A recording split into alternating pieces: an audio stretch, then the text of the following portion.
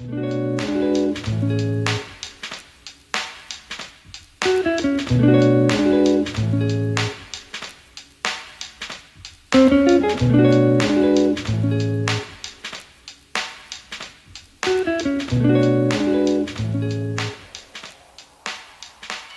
everyone to episode 13 of the Girls in Movement podcast. Happy New Year, of course, to all our listeners and guests so far.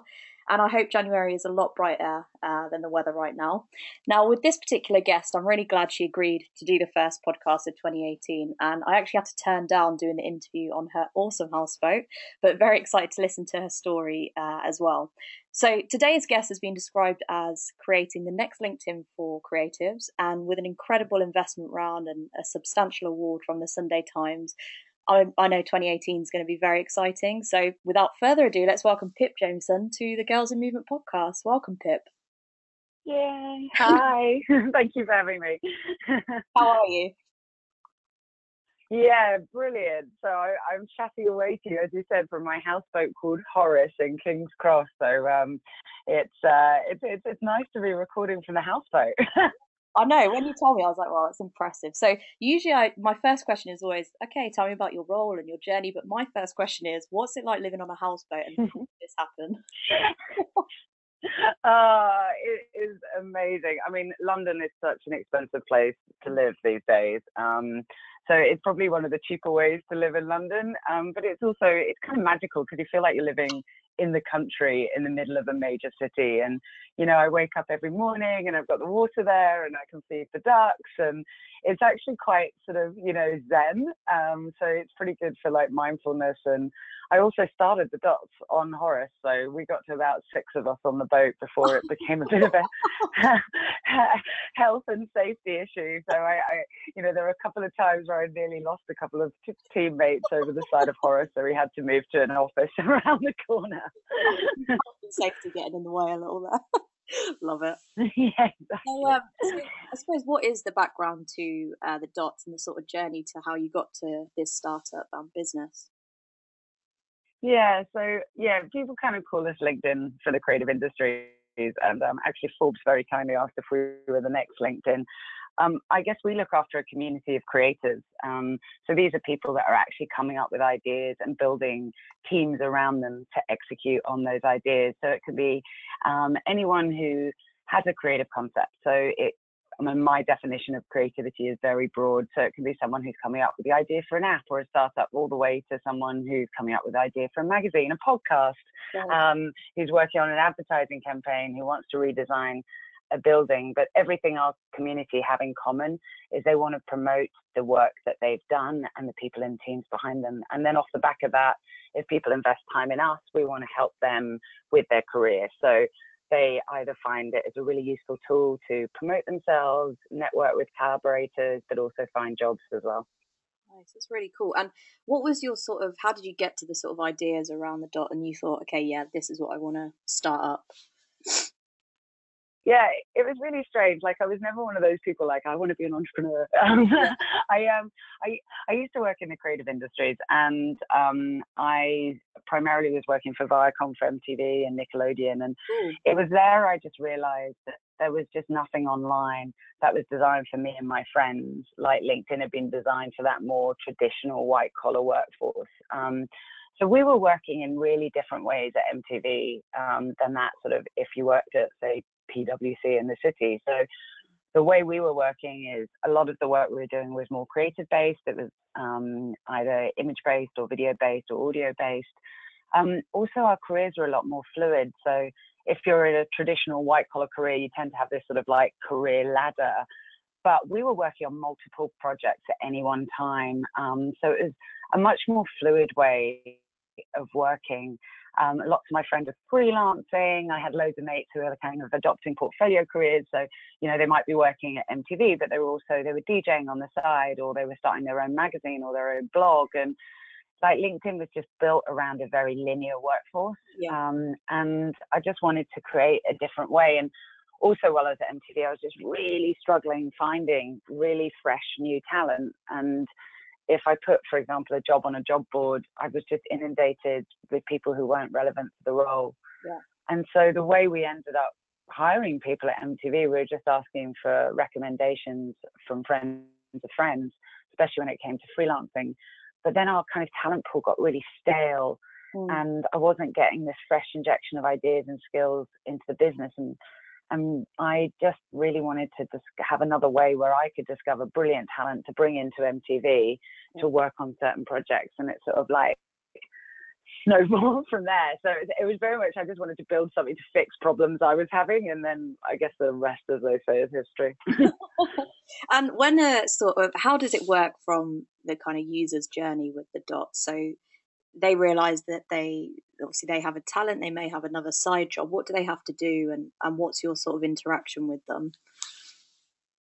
Yeah, so the first thing people do when they get to the dots is they promote themselves, and they do this in a very different way for LinkedIn. So LinkedIn's around like you put your CV up, but what actually are you doing behind the scenes? So the way the dots work is people post projects and then they tag the full team around that project. So someone can say, okay, yeah, I've decided to come up with this idea for an app. They'll say, right, this is the app, this was the designer, this was the coder, this was the growth hacker. And it kind of works like a living wiki of projects and the people and teams behind it. So, you know, with this podcast, this podcast could go up and it would be like, okay, you're the host, I'm the one that's being interviewed. And that's how the site all tracks through. It's a bit like a community-driven IMDb. Nice. And then off that, it makes it really easy we work with around 6,000 companies now across the creative industry. So everyone from tech companies like Google to arts organizations like The Tape to fashion houses like Burberry. And then those companies can go on and search for projects they love and find the people and teams behind those projects to hire for projects. So it's really exciting to see it all sort of go from there. So exciting. I mean, it must have been an exciting moment when you kind of had the first person hired from the kind of projects that was uploaded to the dots. I mean, what's probably one of your most standout, either it's a project or individual that's been placed in a company, would you say? Yeah, I mean, my favorite bit is every time we hear someone's got an amazing role. So like literally on the first week, I got a email from a freelancer saying, I just got my dream job. And it was so like, it just was that amazing feeling where you come up with an idea, but you never quite know if it's going to work. And so I was like, oh my gosh, it's working. I think recently we've been doing, so a lot of what we do is grounded in diversity. I'm a sole female founder, tech founder. There's not many of us. We're kind of rarer than hen's teeth. Yeah. So I you know, a big thing about the dots is helping the businesses we work with connect with brilliant diverse talent that wouldn't necessarily get their foot in the door. So actually I got an email recently from this amazing guy on the dots who he went through a program called D&AD Shift, which takes kids who have never had a university background, who'd never even thought of the creative industries, and he just got a job at Warner Music. And he sent my team a poem, and it was this lovely poem about how we changed his life. And for me, like, you know, it's moments like that. It's helping make the creative industries more accessible for not only people who already work in it, but for me, it's more importantly for people who'd never even think that they could work at these incredible companies. And when we open up those doors, that just is the most incredible feeling. Yeah. I mean, that's pretty amazing when you get someone saying, I've landed my dream job. I mean, it's very rare to hear that from individuals and people who are so young as well. I think people have that mentality that they have to go through the slog of a corporate world, then maybe they'll get their dream job eventually. But you've then got a kind of pot, which I think of the startup world, where if someone's got an idea, they'll kind of work on it on the side of what they're doing as well. And that's what I love. And platforms like yourselves, it gives them more of a kind of put their name out there a bit more. And I mean, you guys got 6,000 companies. That's mad. so many that you've just got at your fingertips. And yeah, and I like kind of like with LinkedIn, I don't want to say stale, because I just think the jobs are it turns into a real dog eat dog recruitment. And it's not exciting anymore like it used to be. And I think when you're in the creative world, LinkedIn is probably not the best platform. So yeah, this is great. Yeah, it's so funny. I had this magic moment where I started at MTV and I loved my job so much. And it's so weird. When I was growing up, there was that perception, like, you know, you did a job to make money so that you could have a life. Yeah. And I suddenly realized that I was at MTV and I was like, I love this. Like, I'm loving going to work every day. And you know, you really can enjoy what you do from, you know, 9 to 5, and you spend so much of your life in work. Yeah. Like, why not enjoy work just so you can make money to enjoy your social life? And, you know, my mantra is life is short, work somewhere awesome, because life is short, and we should all, I really want everyone on the dots to have the same feeling I've had, because I think if you love what you do, you're really good at what you do too, and that just makes for a better industry, and that just makes for more happiness for everyone. And so I think LinkedIn's all about let's make as much money as possible. Yeah. And I'm more like, you know, let's all be happy with what we do. Like, let's enjoy the work we do and the people we work with and the projects we're working on, and that's what drives me every day. Great. I mean, I couldn't agree with you more there. So you touched on a point in terms of kind of diversity, and you must see kind of different talent coming onto the platform and where they're being placed. I mean, what's your sort of kind of opinions on diversity in the workplace at the moment? I mean, there's a real shift kind of over the past 2 years, but do you think enough is being done? I mean, not just in the UK, but across the world, really. Yeah, I mean, I experienced firsthand at MTV how dangerous it is when you don't have a diverse workforce. Yeah. Because when everyone has a very similar background or comes from very similar places and very similar sort of skill sets, what you start having with, especially with creativity, is creativity starts getting really stale. Because if you all think the same, you're not going to come up with different creative solutions. And what I love about the businesses that we work with is the most forward-thinking businesses, they get this now. They realize, like, I'm really excited that the diversity debate is starting to move on from is diversity good? Actually, most businesses now know that it's definitely better for creativity, it's better for profitability. And actually, there's just been research that's come out that said diversity in the workplace leads greater employee happiness. So the more diverse the team, the happier that team is, which is just epic. Yeah. So I think that the debate is kind of moving on from is diversity good? I think the next sort of kind of hill we have to climb is a lot of companies, they're still struggling to build up diverse talent pools because they're going to their old sources, they're going to LinkedIn, or they're just hiring through recommendations. And I guess that's what we're trying to solve is, you know, there is this amazing diverse talent and we put it front and center at the dots. And obviously there's still some of the old guards that just aren't interested, but I'm really excited because I think that they're just going to be outcompeted by everyone that is putting diversity at the top of their agenda.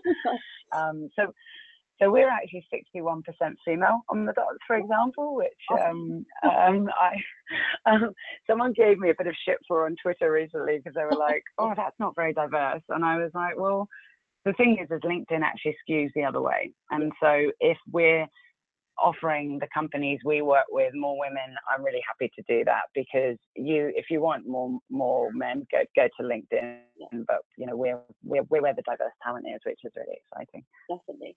I think it was interesting because I was talking to a male founder yesterday, and he's had his company for about 15 years now, and he said we went through a hiring process and it's only the past 2 years that it sort of changed, but he was sat in the boardroom and he looked at his team and they were all male and they were all people that he had known from previous kind of jobs and his background and stuff. And he goes, he had that aha moment that, okay, I need more women in the workplace, but I need creative individuals as well because everything's getting too stale. So exactly what you're saying there, it starts from the top. And I think the individual who's looking after the company, who's looking after the hiring as well, needs to realize, okay, it's not even just, okay, male or female, but who's going to be the best for the job? Who's going to kind of bring that fresh injection? And I think this whole idea of referring a friend into the business, I mean, that has to change because you do need different eyes on, especially when it comes to the creative world. You need kind of different people from different walks of life to input into projects and kind of ideas. 100%. You know, Steve Jobs actually said this brilliant thing where, you know, creativity is about, you know, connecting the dots, sorry, in your past. But, you know, it's all about, you know, bringing to the table all your past experiences and thoughts around there. But if we're all the same, we're all having very similar experiences. And so what we're bringing to the table is very similar. Yeah. And actually, we've done a lot of research internally in, for example, how people use products. So, for example, we did research on how women use products and how men use products. And there are distinct differences. And I'm talking in averages because there's always outliers on both sides. But on average, for example, men prefer to use free search text, while women prefer to use some sort of signposting, so drop downs or some sort of pills. Or so what it means is if you have an all male or primarily male engineering and design team, you subconsciously build a more masculine product. And you're not actually creating a product that's for everyone. And it actually, you look at LinkedIn and you totally get that. LinkedIn feels very masculine, and that's because they're primary male engineering and product team. But what that's doing is it's making it not accessible for a huge portion of the workforce. And actually, with LinkedIn and with us, most of our clients are women, because these are women who are searching for talent. So if you're producing a product that is very masculine, you're actually going against your clients. So, and it swings both ways. Funnily enough, I created a newsletter recently, and my product manager turned around to me and was like, "Pip, do you realize that everyone in that newsletter is female?" And so I'm biased too. You know, it's not just men. So that's why it shouldn't be an all female team or an all male team. It has to be a diverse team, because otherwise you are creating things subconsciously that are more masculine or feminine and not for everyone. And that's what products should be for everyone. Yeah, definitely. And I mean, from your experience, so obviously Girls in Movement is all about kind of mentoring and this idea of the startup world, and your kind of idea from MTV, it just came from experience, I suppose, like most great startups do. What would you say is the importance of mentoring for a potential entrepreneur out there? Oh, mentoring is just critical. I mean, I've pretty much got a mentor for every single part of my business. Actually, I've probably got about 2 or 3 for every part of my business. So, you know, I'll have mentors who are specifically in kind of finance, you know, raising capital world. I'll have mentors who are around growth. I'll have mentors around creativity. So, for example, Sir John Hegarty, who's one of the UK's creative legends, is my mentor when it comes to creative and branding. So I have mentors all over the place. I mean, it's taken me years to build them up. And I don't kind of, they're very much friends, I guess, now. And I've actually never done that formal let's catch up every month sort of mentoring process. It's more when I have a problem. I know I've got this kind of list of incredible people that I can go to and brainstorm a solution with, and it's just beyond useful working with people who've done it, been there, have made all the mistakes, and so you can avoid the mistakes instead of trying to do everything yourself, because you can't, when you can't know everything, and there are brilliant people who know more about certain topics than you do. So tapping into those has been so critical for my career. 100%, and especially when you need that kind of input, like you say, you don't have the knowledge of everything. That's why you hire specialists to do the job for you, because they're a lot better at doing it. And personally, the kind of idea around a mentor is, okay, I mean, most of my mentors, I either used to work for them or were in a business with them, but they've kind of turned into that friendship level where it is when I've got a problem, it's like, okay, what do I have to do? What you tell me where you went wrong, so I kind of don't make the same mistake. But yeah, very useful, I think. So absolutely. So you were named by the Sunday Times in kind of as one of the top 100 entrepreneurs for 2017. Tell me more about that. How did that come about, and kind of what has it done for the Dots? Yeah, I mean, how did it come about? Do you know what? I really don't really know. And it was such the biggest honor ever. So yeah, it was the top 100 disruptive entrepreneurs. And it was so funny, actually, the day it came out, I went to a tech conference, and one of my great friends, Marina, she was so excited, and she was telling everyone in the queue. And there was a guy next to me who goes, "Oh, was that a woman's list?" And I was like, oh my no, it was just the list. It was actually, it was amazing in terms of obviously the doors it opens for you. I think the other thing was, it was serendipitous because I was actually raising funding while that came out. And, you know, being a founder, and you find serendipity kind of clicks in sometimes. But, you know, I've been a big believer in getting out there, meeting people. And I think, I started doing, really small talks and just going out there and meeting. And I think it sort of all builds from there. And then next thing you're in the Sunday Times. It's one of those things that I don't think you ever go after, right, I want to be in the Sunday Times as a top entrepreneur. It happens. Yeah, but if you really graft your way up to it, things like that happen, which is amazing. No, it's definitely something to be proud of. And especially when you're raising kind of finance. I mean, I've worked for a couple of startups, and going through kind of different rounds of funding, it's really hard. And being so close to the founder, you see the pressures on them to kind of, not only because they're carrying a team around them, and it's kind of, you have the thought every day, okay, oh my God, what do I do if I don't raise the funding? And then you're like, no, snap out of it, we're going to raise the funding. So it's really kind of up and down. So I bet this definitely kind of helped for that, not only getting the name out there even more, but as you say, there's kind of serendipity between it all. Really cool. Yeah, it was amazing. And funding's always the hardest thing for any founder. I mean, more so like it's hard in itself, but it's actually that every moment you're spending raising, you're not spending building the business. And that's kind of heartbreaking, because as a founder, you want to be building and adding value. And, it's a necessary evil for some businesses. Not all businesses have to raise money, but for mine, we do.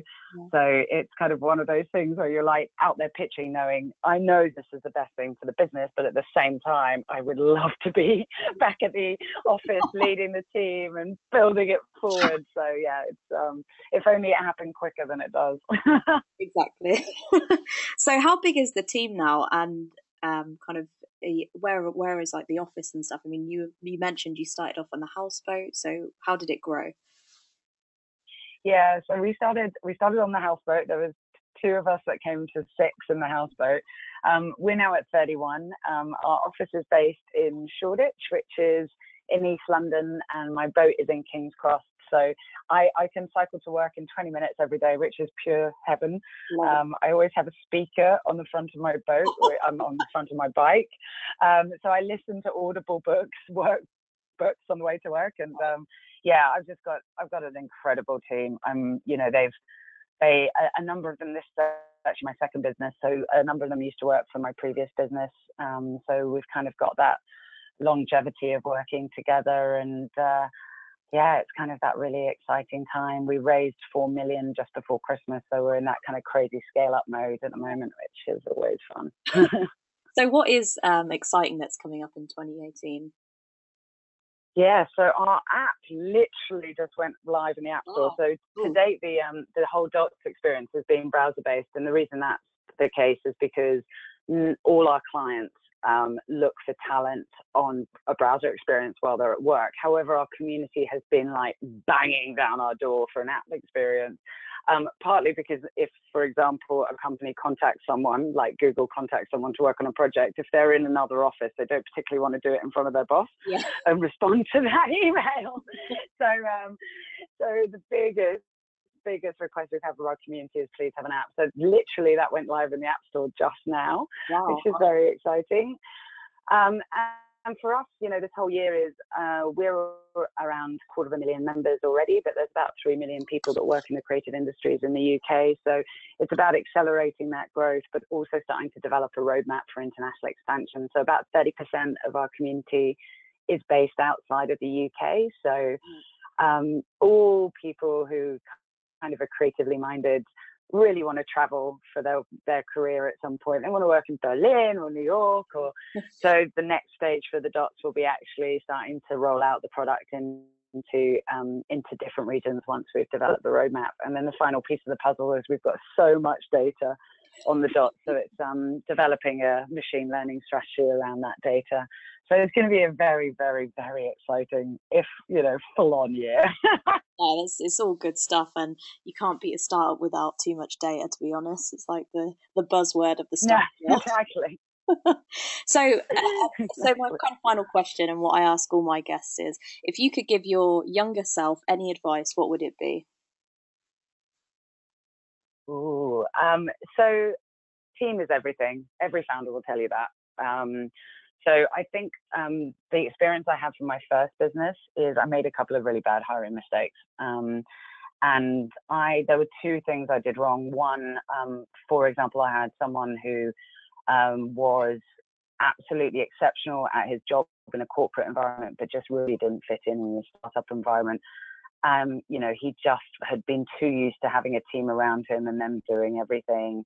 He wasn't very good at rolling his sleeves up and fixing things like his email problems. And I should have got rid of him straight away. I knew, my gut was telling me from the first week that he wasn't right for the business.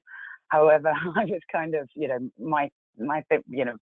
as a woman leader, my inclination back then was, trying to support and bring him through. But what actually started happening is one bad apple really starts rotting the barrel. Really? So my sort of advice to my younger self would be trust your gut. I think gut's often underestimated in technology, but actually we are the most sophisticated machines that exist. We take in millions and millions of inputs and we synthesize those inputs. And so I should have trusted my gut. And then the thing I've done subsequently after learning from that experience was only hire positive people. And I don't mean like positivity for positivity's sake. All my team are absolutely meant to challenge me. But what I mean by that is people that are focused on solutions, not problems. And from the moment I put positivity as our core value, everything changed. The team I built around me are unbelievable. And that's because it's a really positive, productive, can-do environment, which makes it happy for them, but it also means that it takes the stress off me. And so if I could tell my younger self, it would be trust my gut and only hire positive people. Love it. And to be honest, I think that's the best way to end this podcast, because I think when you look at kind of the startup world and where it is, it's all about the people that you hire, and that I've learned that myself, and the people around you. And when you come from a corporate world and you come into the startup world, when you're in a startup, you have to be the legal team, the IT team, the accountant, everything all in one, and you just kind of have to learn it as you go along. So yeah, it's you need to be positive and just know that you can fix the problem rather than keep talking about it. Definitely. Yeah, absolutely. No, there's no place for whingers in startups. Yeah. It's just not enough time. Exactly. Not enough time at all. Anyway, thank you so much, Pip. Really enjoyed this conversation. Everyone, this podcast will go live on iTunes as well as YouTube and all the social media platforms as well. I'll put all the details of Pip's kind of social media, and obviously the Dots social pages and the website as well if you're interested. So thank you, Pip. Much appreciated. Oh, thank you. It's been brilliant. Thank you. Bye.